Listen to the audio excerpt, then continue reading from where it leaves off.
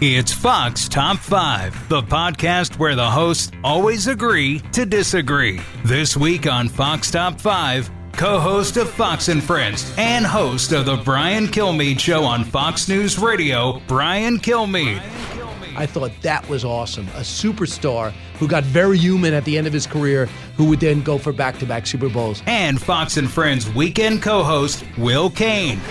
Always be a legend in Dallas for that, and that championship was about as sweet as it gets. Come together to share their top 5 favorite sports moments. Here are this week's hosts, Brian and Will. Hi, everybody. Brian Kilmeade here. It's time for the Fox Top 5. I'm co-host of Fox and Friends, in case you don't know. Also host of the Brian Kilmeade radio show on Fox News Radio. And I'm joined by my only real friend in the building, because he's the only other person allowed in the building, Fox and Friends weekend co-host Will Cain. Like you much better than Pete. You do? Yes. I'm glad we got that on the record. And I hope he doesn't listen to this, because I'm scared of him physically, as well as his hair gel, which becomes almost like a helmet. So let's do today top 5 greatest sports moment according to us. Let's work our way from 5 to 1. Will, would you start? Yes, I would. Number 5. Number 5. Top 5 sports moments of my lifetime, starting with number 5. I believe these don't all have to be good moments in your life, Brian. They just have to be big moments. They have to be formative moments. And the most formative moment, although coming in number 5 because it was a negative moment for me, is the 1981 NFC Championship game. Dallas Cowboys against San Francisco 49ers. The clock is ticking down. Joe Montana, then a relatively unknown upstart quarterback, rolls out to his right with Ed Too Tall Jones bearing down on him, lofts what looks to be a throwaway pass to the back of the end zone, and Dwight Clark comes down with it for a touchdown and the win, launching the 49ers dynasty and effectively bringing it into the Dallas Cowboys dynasty of the 70s. All right, let me bring in something else to your event. Danny White, quarterback, finally he has to fill in for Roger Staubach. He spends his whole career as a backup. Back then, the backups don't move. They sit and they wait. He finally gets his shot, right? And he's going to get to the Super Bowl finally and create his own legacy, and he has crushed. And that's the same San Francisco team that was so bad the year before when Steve DeBerg was the quarterback and Joe Montana, a third-round draft pick, waits. And why do I know that? Because the Giants picked Phil Simms over Joe Montana in the first round out of Morehead State. And I thought to myself, you're not going with the Notre Dame quarterback? I was 6 years old. I went to the bathroom. My parents had a viewing party. All the adults were in the room. I ran out of the room, went to the bathroom, and cried. Wow. First time I sports cried, but not the last. Right. It's good to weep once in a while. And for a guy who's a man's man to admit he cried, even at the age of 6, I think it shows a lot. Thank you. It shows a security that I can't mirror. Here's my number 5. And believe it or not, so for the longest time, the Mets were a really bad team.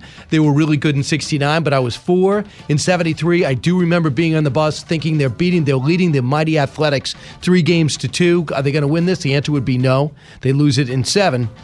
But I was shocked because I do remember, and I used to cut out headlines. They were 6.5 games into last place, and I thought to myself, they're only 6.5 out of first, but they were in last. They ended up rallying and winning. So that's why it's been such a drought until the year 1986. They show promise in 84. They get close in 85. And 86 are the best team in baseball. But as usual, leave you on the edge of your seat. Mike Scott and the Houston Astros are almost unbeatable, but they find a way. Then they blow first 2 games against the Red Sox, and they rally back, and they end up beating the Red Sox. The ball gets by Buckner in Game 6. They enable them to have a Game 7. So I'm going to tell the whole series for me, for the Mets to win the World Series in 1986, thinking they're going to win a bunch more. That was my number 5 moment. And that's Darryl Strawberry, Lenny Dykstra. That's those Mets. Wally right? Backman at second, and Gary Carter at behind the plate, and Tim Tuffle would rotate in a rotation. Third base would be Ray Knight. I think he'd get the MVP.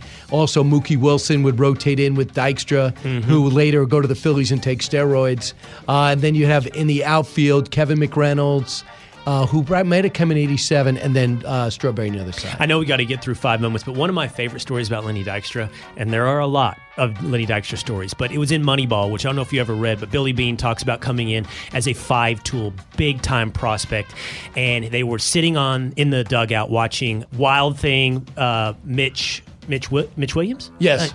Pitch. And it was all over the place. And everybody was terrified to step in the box. And Lenny Dykstra was sitting down at the end of the bench with a huge wad of chaw in his mouth, just sitting there quietly, nodded his head and goes, he's cussed and said, blanket, I'll go stick him. And just goes up. And that kind of meathead mentality, all confidence, no insecurity was what made Lenny Dykstra great and what hurt Billy Beane with had all those tools, but didn't have that. Right. And then he would go on to be a pretty successful GM. And then you always want Brad Pitt to play your life story. Oh, that's a good. That you would choose Brad Pitt to play you. In, a lot of people compare us. Yeah, right. Not the Brian Kilmeade story starring Brad Pitt. Right. I'm pretty sure not many people have thought about it, but I think they're thinking it. The Brian Kilmeade story starring Paul Rudd. No thanks. Number 4. Number 4, also, this is going to make me seem like a glutton for punishment, but I'm going to get these failures out of the way. I do think they're important in life and important in sports. There's so many that I remember. The 2009 National Championship game, Longhorns losing to Alabama, the 2006 NBA Finals, the Dallas Mavericks losing to Miami Heat, but the 2011 World Series, the Texas Rangers, one strike away from winning the World Series twice against the St. Louis Cardinals, and they lose it. They were one strike away. It was that close. You could taste it. They were going to win the World Series. 2 innings in a row. They were that close, and they never got it. Wow, failure really makes a big print on you. It does. Next, the year is 1976. It's been my whole youth where every team was bad. Giants were bad. The Mets were bad.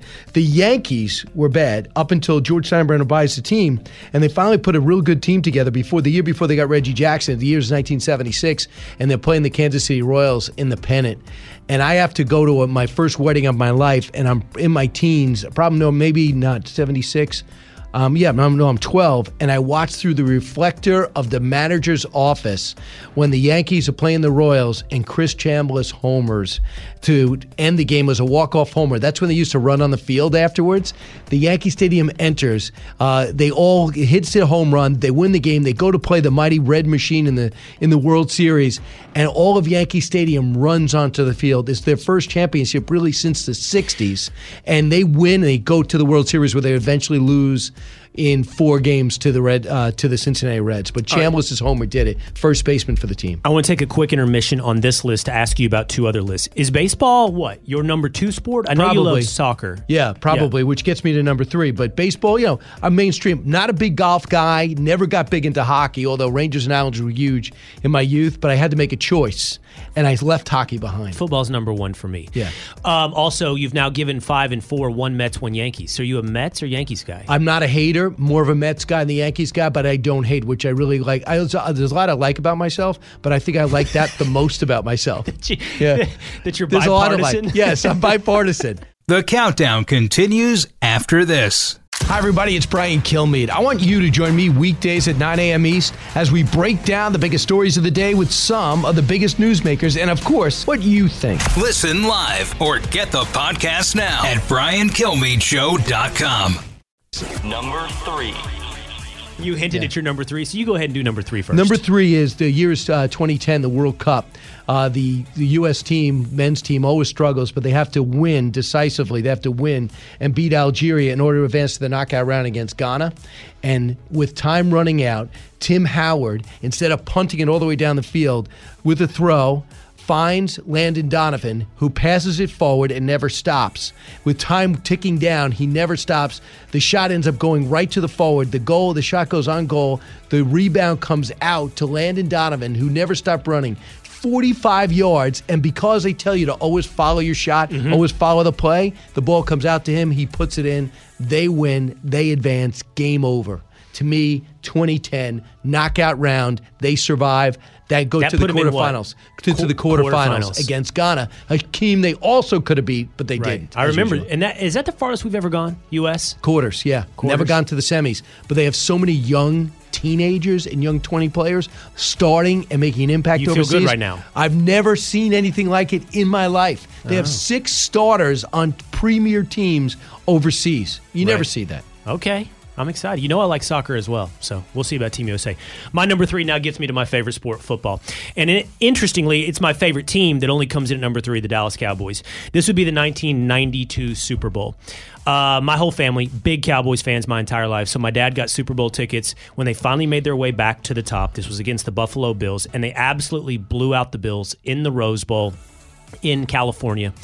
I mean, it was like a star-studded. I remember being there. Sugar Ray Leonard was walking around. Everywhere you turned, it seemed like there was some celebrity. It was my first Super Bowl I ever went to. I went professionally later several times, and it wasn't even close, which usually isn't one of your best sports memories, but I'll never forget. Because you're such a Cowboy fan, it's different. We blow people out. Yeah. That's why it's not close. That's right, usually. It's been 20 years of not doing so. The Giants barely beat them, and then you guys would crush them the next year. But I'll never forget, Leon Lett had that fumble return for what we thought was a touchdown right in front of me, but Don Beebe comes running down the sidelines, knocks it out of Leon Lett's hands right as he crosses the goal line. Mattered not in the end, because what was the score? 52-17 or something. So launches the Cowboys dynasty. This is how crazy I was as a coach. I played two moments I always show to the players. I showed them round 7, Riddick Bowe against Holyfield. And it was Holyfield was knocked out on his feet by a guy 30 pounds more than him, but by the end of the round, he had come to, and Riddick Bowe was holding on. I go, so the lesson is fight through. That's lesson. The number 2 is Don Beebe. Finish. They were getting crushed. There was no reason to chase Leon Lett down, but he did because that's what he does. That's right. You fight, you go through the tape, you fight to the end. I don't care what the score is. And I'm sure they didn't know what the hell I was talking about. I think they were probably great, 13. Though. I love that lesson. But to me, I talked to Don Beebe, and I put him in my first book, The Games Do Count, and I talk about that moment. Number 2. So here's my number 2. Broncos-Packers, covering it professionally. So a lot of great Super Bowls. So I've saw over 20 Super Bowls covering them. Never won as a fan. But Favre is going for back-to-back Super Bowls, supposed to crush the Broncos, who many people thought, I hope they lose. I don't want them to get to the Super Bowl again and be humiliated again. And then John Elway, who used to single-handedly bring the Broncos there, not anymore. He was at the end of the rope where Terrell Davis, it was his team. Mm-hmm. And between the concussion that had him singing double and having to be basically a total decoy in the backfield in the first half, and the way he was able to battle back and put together that game and pull off that win, and to see Pat Bowlen say, "This one's for John," I thought that was awesome. A superstar who got very human at the end of his career, who would then go for back-to-back Super Bowls. That was my second moment. So my second is going to share a similar storyline as yours, although, as you'll notice, all of mine have to do with my teams back in Texas and in Dallas. Number 2 to me is the 2011 Dallas Mavericks NBA championship. I love football more than basketball, but the reason that championship somehow resonates more with me than the Dallas Cowboys dynasty of the 90s is because life is about expectations. And I expected that Cowboy team to win. They were so good, and it felt good to watch a game when you knew they were going to win. You knew they were better. But in 2011, I didn't expect the Mavericks to win it all. And every moment felt like a gift, a surprise. Every moment was, I can't believe we're doing this. And Dirk Nowitzki, who is a class act individual who showed loyalty throughout his entire career to the city of Dallas, finally arrives and takes down this dream team, super team creation of LeBron James and Dwayne Wade. And he's surrounded by no other all-stars, but Dirk Nowitzki finally battles through and gets his championship for the city of Dallas. He is a local hero. He'll always be a legend in Dallas for that, and that championship was about as sweet as it gets. Well, I agree, and from what I remember, too, Mark Cuban arrived as an owner, but he treated the players great. He made sure that locker room was top-notch. He made sure the players had what they wanted, and he created that. I also appreciated that. I think we rolled that in when he came and did a feature here. So I can appreciate that. Number 1. 5, 4, 3. Number 1. Now, you're going to be shocked at my number 1. Okay. Holyfield Tyson 1. Let me put your mindset. So he gets out of prison. Is this the ear-biting one? No. Holyfield? The first one. The first so one. he's not. So Holyfield already lost his title when he had his heart issue, and he's out. So he's supposed to fight Tyson before he went to prison. It's supposed to be the ultimate fight. He has all 3 titles. He's supposed to win it, and he's supposed to go against Tyson. He's going to lose. So Tyson goes to jail. I still have the poster when they were supposed to fight. It was supposed to be June. He goes to jail, and he goes to jail for 2.5, 3 years. So Holyfield's at the dominant division. Then has the heart issue. I think he loses to Michael Moore and whatever happens. So it's the end of the rope. So they're not supposed to be a big fight. And he's crushing people again. He has everyone scared, whether it's Mercer goes down, got hit on top of his head, Frank Bruno, muscles coming out of his ears, collapsed and knocked unconscious in the 5th round. So he's going to fight Tyson. Everyone's scared. Not only is Holyfield not scared, they fight after the round, Rocky III style, where they fight. And I go, wait a second. This guy stood up to this terror that everyone was afraid of in prison, let alone in the ring with trained fighters. He stood up to him, fought him after the round, and in the end had him TKO'd out on his feet in 10 rounds. So he was able to adjust, persevere, survive, outthink, and outwork Mike Tyson and beat him out on his feet. To me, the most inspiring thing, I was doing the Big East Championship soccer, women's soccer, and it was at Notre Dame, the campus of Notre Dame, and I watched with everyone on campus that day. And I remember saying to myself, by the end of it, everyone was just shocked what we were seeing. Standing up to Tyson, taking his best blow, and coming back. So can I tell you what I like about that story? My family and I are watching Survivor right now. I'm watching it with my kids. I love Survivor. It's still on? Well, we're actually watching it on Netflix. I'm watching some random season we never saw. Here's what I love about it, Brian. People reveal themselves in failure. Success doesn't show you anything about people's character. Nothing. It's easy to be a winner, to act like you have class when you're at the top. When Holyfield started to beat Tyson, and then you have that second fight where Tyson unravels and goes to the ear biting, he showed in a lot of ways who he was in the face of failure. And I just love, as we watch Survivor, and it gets tough for these various people, you start to see their personalities in a way you didn't in the first couple of episodes. You thought you liked this character, and now the tide's going against them. You're like, wow, look at this personality. Here's my number 1. It's from college football. It's a 2005 national championship game, Texas Longhorns against USC Trojans. I think it's the best sporting event ever played. It's a seesaw battle back and forth. Stars all over the field on both sides. But the biggest star of all was Vince Young. And it comes down to one play, 4th and 7 for the win. I believe it was with something like 7 seconds left. And we all knew, because he was Superman, that Vince Young would find a way to get in. And he did, and brought that championship to the Texas Longhorns. Some of the superstars in USC. One was Reggie Bush, Matt Leinart. You had who not Keyshawn. He was gone. No, he was gone. What was it? Was it Dwayne Jarrett was the receiver? Maybe, I can't remember. Yeah. But both teams had great stories to win. Like you thought.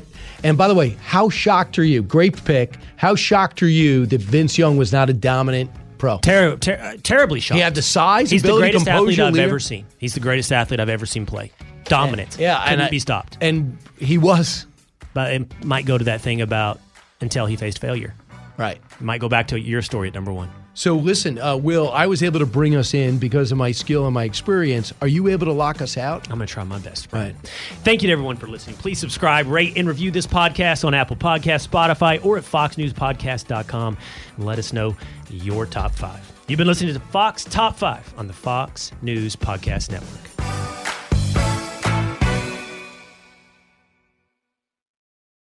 I'm Guy Benson. Join me weekdays at 3 p.m. Eastern as we break down the biggest stories of the day with some of the biggest newsmakers and guests. Listen live on the Fox News app or get the free podcast at GuyBensonShow.com.